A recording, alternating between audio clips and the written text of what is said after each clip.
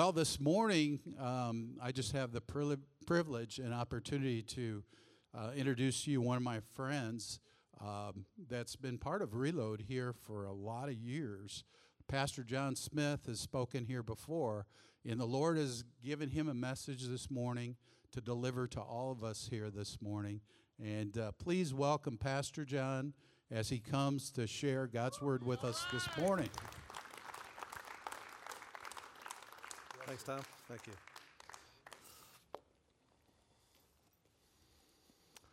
Well, good morning. Great to see you all this morning, and it's an honor to be here and to share a few things. For 23 years, I served as a pastor of one church and preached almost every Sunday, and I don't remember ever preaching on this verse of Scripture. The Holy Spirit said, "Today's the day." Hebrews 13, verse 3. Remember those who are in prison, as though in prison with them. That's only a half a verse of Scripture, very powerful, and in my lifetime, often not applied at all. 16 years ago, on March 14th, 2007, I received a phone call from a medical doctor in Indianapolis that God used to change my life. His name was Dr. Stan Kardatsky. And he was calling me to tell me about his friend. His friend who had been a pastor for many, many years, about 27 years, and now is in prison. And he said, "I'm down in Indianapolis. He's in prison in Michigan. I know you lead a ministry called Pastor Care, and I'd like you to consider doing three things with my friend." He said, "First, will you be willing to become his friend?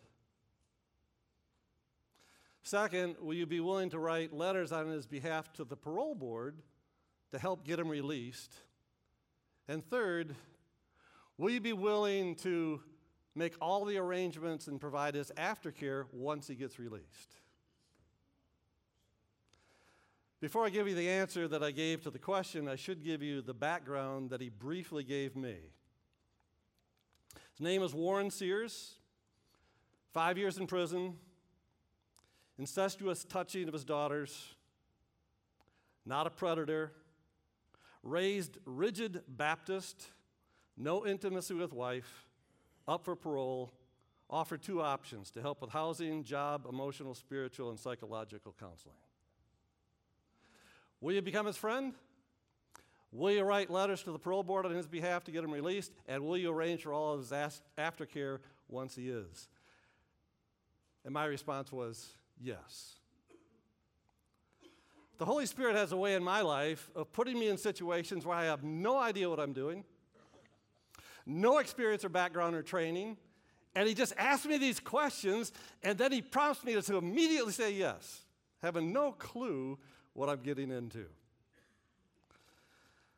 Well, it's been a 16-year journey with Warren. And I can honestly tell you that God used him to change my life and transform my heart with a heart of care and compassion for those who are in jail or prison or those who are returning and try to re-enter into society. I started corresponding by letters. We became friends, wrote letters to the parole board, denied again. More letters, next year another letter, denied again. More letters, next year a letter again. And this time there was a change. I actually went in person to the prison and met with the parole board face to face. Never done that before. No training, no background, no experience of what they're going to ask, what do you do, how do you respond. I just went in and they asked me a ton of questions, and I only remember one. And the question was, you say you've become his friend for the last 3 years. You've been writing us letters asking us to release him, and you've promised to arrange for all of his aftercare. So here's our question. When we release him, if we release him, will you trust him with your kids and your grandkids?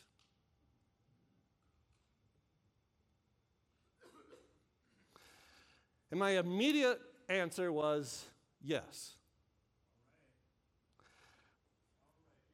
Years later, over breakfast with Warren, he says, I was there that day also. And he said, when they asked you that question and you said yes, what went through my mind is, oh no, I'm never getting out of here. Wrong answer. And just a few months ago, I was meeting with a pastor friend of mine who pastors a church in Lansing, and I was telling him the story. He said, oh, no. He said, I worked for the Department of Corrections for the state of Michigan for years. I wrote tons of reports for the parole board and other things. This is what was going on. They're saying, okay, you say you became his friend. You want us to release him. You've arranged for his aftercare. If you don't trust him, why should we? So if I had said maybe, I'm not sure, no, they wouldn't have released him. Because I said yes, they did. So they decided to release him to Pontiac, Michigan. He didn't know a single person in Pontiac. Neither did I. It kind of makes me think that maybe our system is set up for people to fail and go back in. Not sure, but kind of seems that way to me sometimes. So now I'm on a new journey. How do you get somebody who's released to Pontiac transferred to Grand Rapids? So once again, I'm down at the parole board or parole office. I'm meeting with the parole officer and says, okay, how does the system work? How do we do this? So they give me all the things you have to do. So I write this proposal, send it to them. I'm going to help him get a job. I'm paying for his housing, get him into a church, providing counseling. Denied. So I write a few more things, write another one, second one denied, third one denied. Now, I don't remember if I went back in person, made a phone call, sent an email or something, but I just said, you just need to understand I never quit. I'm not going to give up. I'm going to keep asking for this until you say yes, and the fourth time they did. So I drove to Pontiac, picked him up, brought him back, got him into a ministry local here called Alpha Prison Ministries. Leon Alderman leads that, and they provide housing for people coming out of prison, and their specialty is people with criminal sexual conduct, because there's a lot of extra rules. How close they can be to a school or a church or all these kinds of things. So anyway, Warren ends up there, and it was amazing. Let me read something that Warren wrote January 1st, 2022. He got out, I think it was August or October of 2010. So at this point, he's been out 12 years when he's writing this. This is a faithful saying and worthy of all acceptance, that Christ Jesus came into the world to save sinners, of whom I am chief. That's how he starts. 1 Timothy 1:15. Second born of 4 sons and 1 daughter, to a Baptist preacher, pastor, evangelist, songwriter, and godly example. I truly am a chief of sinners, saved by the grace of God. That may seem like a contradiction, to be born into such a spiritual heritage, and yet to be able to identify as a chief of sinners. However, as Galatians 5:16 says, this I say then, walk in the Spirit, and ye shall not fulfill the lust of the flesh.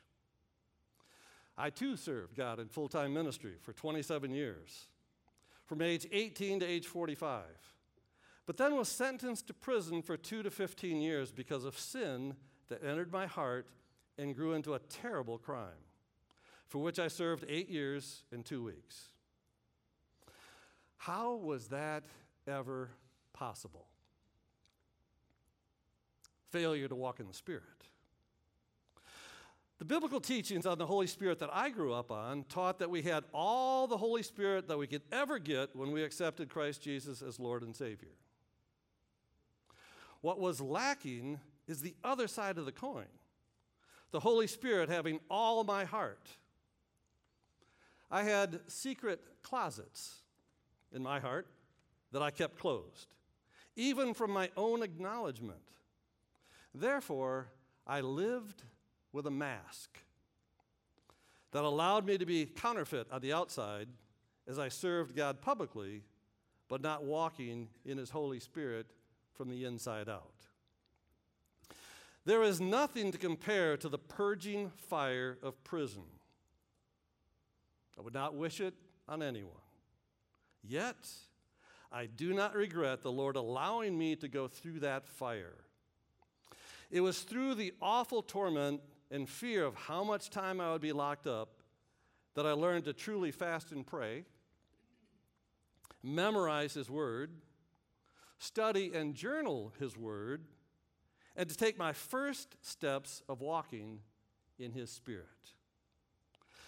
I do not regret the opportunities that He gave me to witness His leading in me in witnessing of His saving power and even His divine, miraculous healing power in a man who had a surgical mishap on his back and had been unable to walk for over 2 years. He was confined to a wheelchair, and it was obvious for all to see that he could not walk because his one leg was withered and the ankle bent out at a 90-degree angle. God allowed me to have my hand on his leg as an outside volunteer. A group of inmates and myself prayed for this man's healing. I felt the heat come into that withered leg as it filled back up to normal and his ankle straightened out. I watched as we lifted him to his feet and walked him around the gym where we were worshiping and praising God. Within 30 minutes, he was totally walking on his own. A correctional officer came in and told him that he needed to get back in his chair. But he told the officer, "I don't need that chair anymore. I'm healed." And he truly was. Also, during the purging fires of prison, I learned to have much more intimate times with my Lord. I read Our Daily Bread and Streams in the Desert devotionals daily. These were appetizers before digging into the Scriptures, and used these devotionals and journaling the insights that the Holy Spirit was using to minister His healing in my heart. After several years of doing this each day, the Lord spoke to me about doing a book of devotionals that could one day bless other prisoners. I had visions and dreams about one day sharing my music and message with prisoners. I even had confirmation from the librarian and assistant chaplain who said, "Sears, I can see you one day coming back into the prison system and ministering as a volunteer in chapel services." I dreamed of writing for Our Daily Bread Ministries, but just pondered in awe as to how that could ever be possible. I wrote devotionals for January 1st to November 15th. This was in 2006, leaving the last part undone with the hopes of having a good ending to show God's fulfillment of the vision. I thought that would be the best way to give prisoners hope for a future once they were paroled or released from prison. 10 years have passed since I was paroled, and that vision has yet to be fulfilled. My trumpet has gathered much dust. I'm aging, and yet, with God, all things are possible. Just as I was feeling that God was through with me, that I was no longer of use in any type of ministry, and was crying before the Lord with, "Why? And of what use am I?" that I came back into contact with Dr. John Smith, who I'd known from Pastor Care West Michigan. He told me that he now works for Our Daily Bread Ministries. Coincidence? Not a chance. I've hardly been able to sleep as the Lord has reawakened the vision in my heart to finish the mission that He gave me to finish my devotional book and to seek a way to get back into Michigan prisons and minister the wonderful message and hope for prisoners that can be found in Christ Jesus, our wonderful Lord and Savior. Friends, I'm going to let you see something. Somebody says, "You always have props when you speak." And they go, "Yeah, I do. They're just a little bit smaller and contained today, but I'm going to show you the only copy in the world that was written on a typewriter in the chaplain's office 318 days in a row, January 1st to November 15th, 2006. Can you verify that it looks like that was written on a typewriter? Absolutely. Absolutely. So, if I might do something, I've never seen this done before, but the Spirit gave me the idea, so I'm going to do it. If you are willing to be authentic, I would just invite, so that we can honor every man here today who has spent even one day in jail or prison. Would you stand so we could honor you?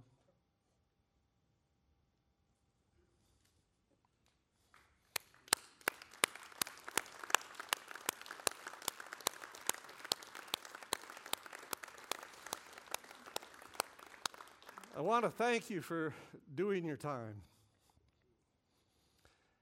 And I believe that while you are doing your time, God was doing his work in you, refining you and making you into the men you are today. And we're blessed that our lives are better because you're our brothers. Now, if you've done something any time in your life where you could have been or should have been sent to jail or prison, would you stand and be with these brothers?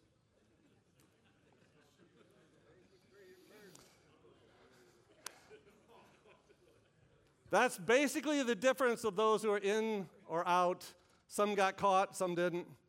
Some had a rich father, some didn't. Some had a good lawyer, others didn't. But we're all brothers. Thank you. You may be seated.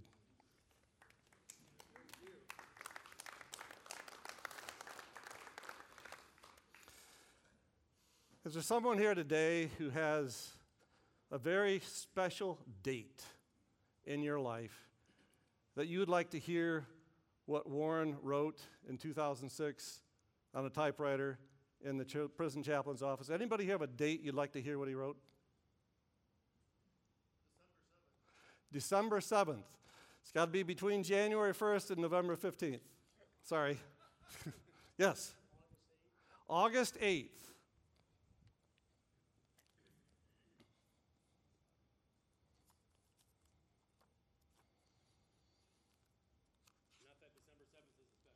Yes, it's very special, and it's in the process of being written. So in another couple of weeks, I'll probably be able to read that for you.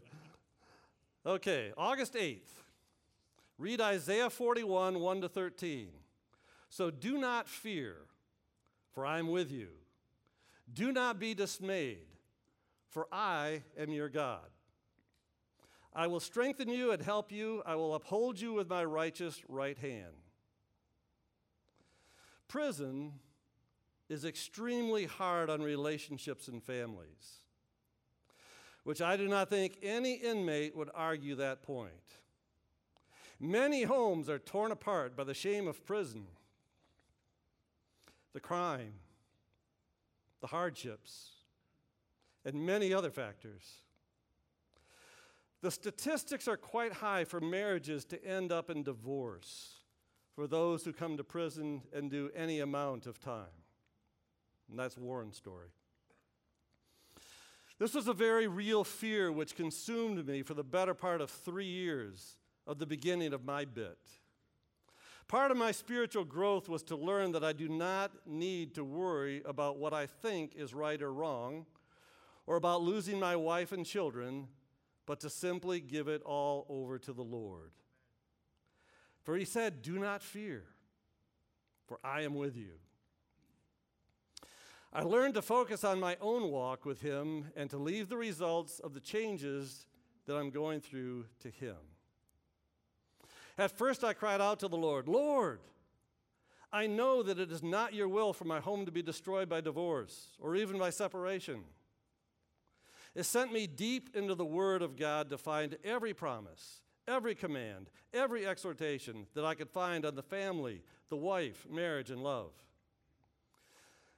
I could not find all the concrete promises that I'd hoped to find.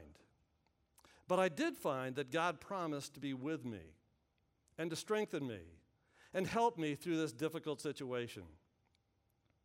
Even though my sin has produced consequences that would seem to be my ruin, His promises are true, and He uses all things for my good.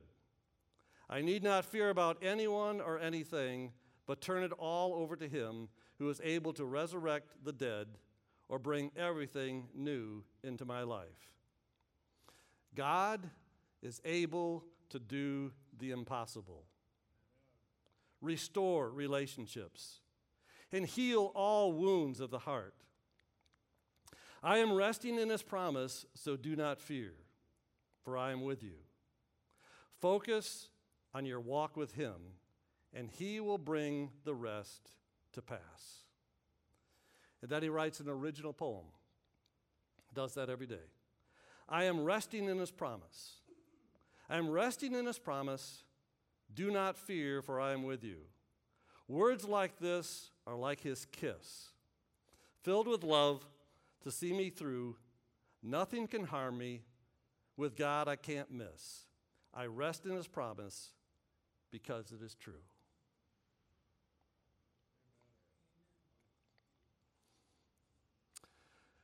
I think we have time for one more. Does somebody else have a special date?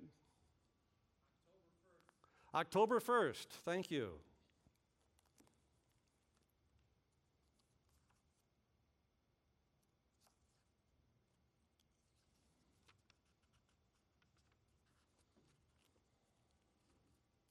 Oop.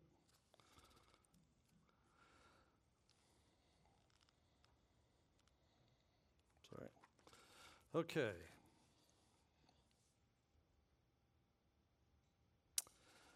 October 1st, read Psalm 42. Why do I go mourning?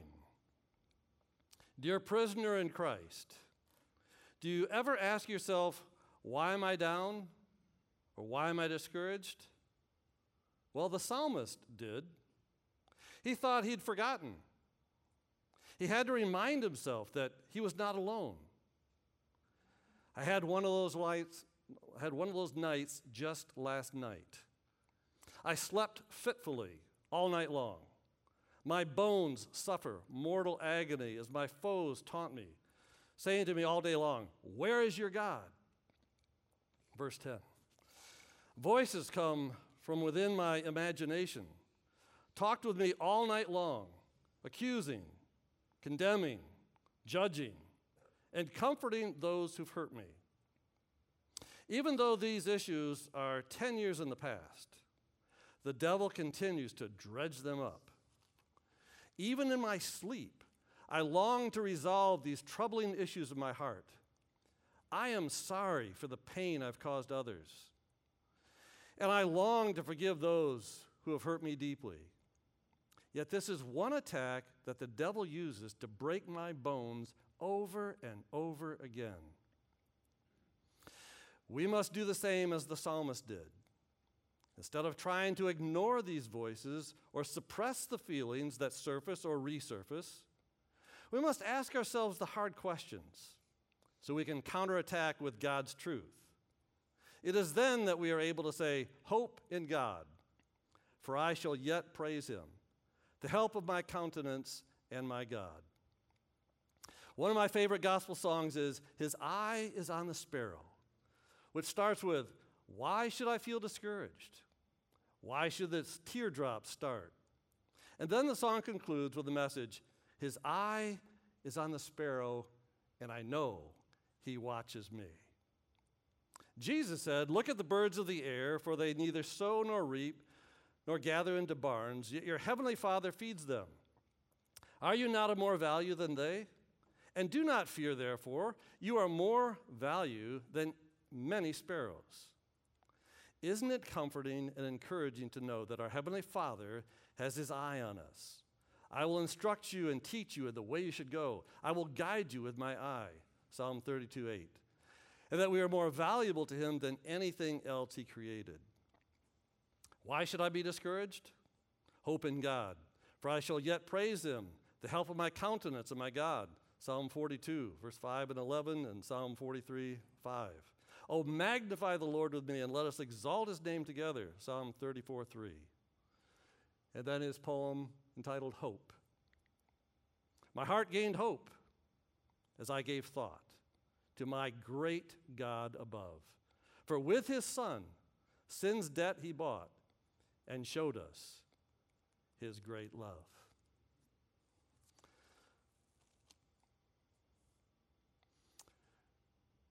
One of the things, as I spent a lot of time with this devotional, that I didn't notice right away, but I came to see later, is nowhere in this entire book does his name appear. He's one of the most humble people I know. He doesn't want recognition. He doesn't want fame from it. He just wants to get it into jails and prisons to help people because he remembers what it was like to be there.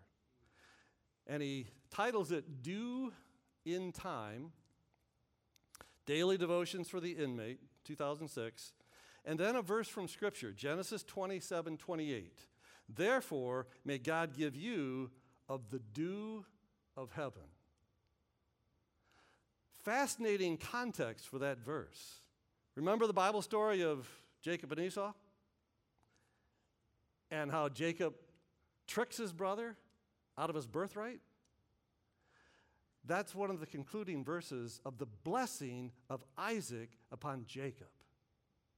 A lying, deceiving, conniving, manipulating person, and that's the blessing that he gets from his father. Therefore, may God give you of the dew of heaven.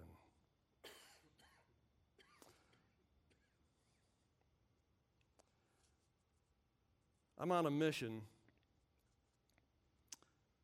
to get this book published, printed, and into prisons. I had a chance in the last 2 minutes to test it. On November 16th, Cook County Jail, Chicago, Building 11, maximum security, 15 men, all in there for some relationship to murder, been there a long time, and I did with them what I've done with you. I asked them for a date. I had them open their Bible, read the Scripture, then I read what Warren wrote, and there wasn't a dry eye in the place. And they said, and these guys, the first group of 11 and then a group of 4, were all Bible scholars. They were students of the Scripture, reading devotionals every day, studying the Word, but they said they had never heard anything this profound before and said, you need to get that published. We want a copy. And I said, I'll do everything in my power to do so. The second group of guys, I don't know if any of them were Christians, but they were equally moved. And all of their names are right here in my prayer journal. I'm praying for those 15 men, and I told them, you guys are part of the solution here. You gave me the honor and the privilege of spending 3 hours with you reading this, and so I'm on a mission to get this printed, published, and in the hands of every inmate in America.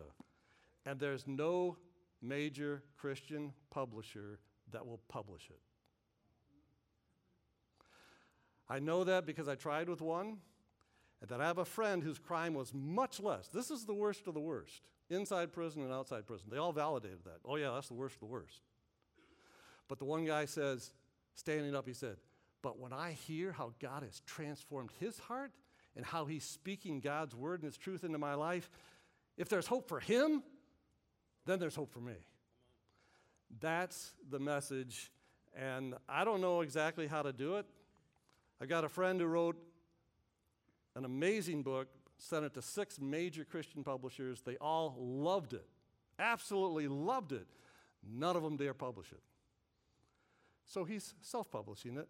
It just came out on January 10th, and the February Pastor Care newsletter is going to feature his story to help get the word out. So I just share with you, that's the vision God's given me. Pray for me that he'll show us a way to do it. Let's pray together. Father, we thank you for who you are.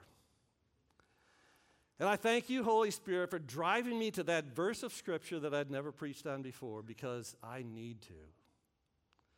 But way more important than speaking on it is living it out personally myself. And so I promise to do everything I can to live it out every day for your honor and glory. In Jesus' name, amen.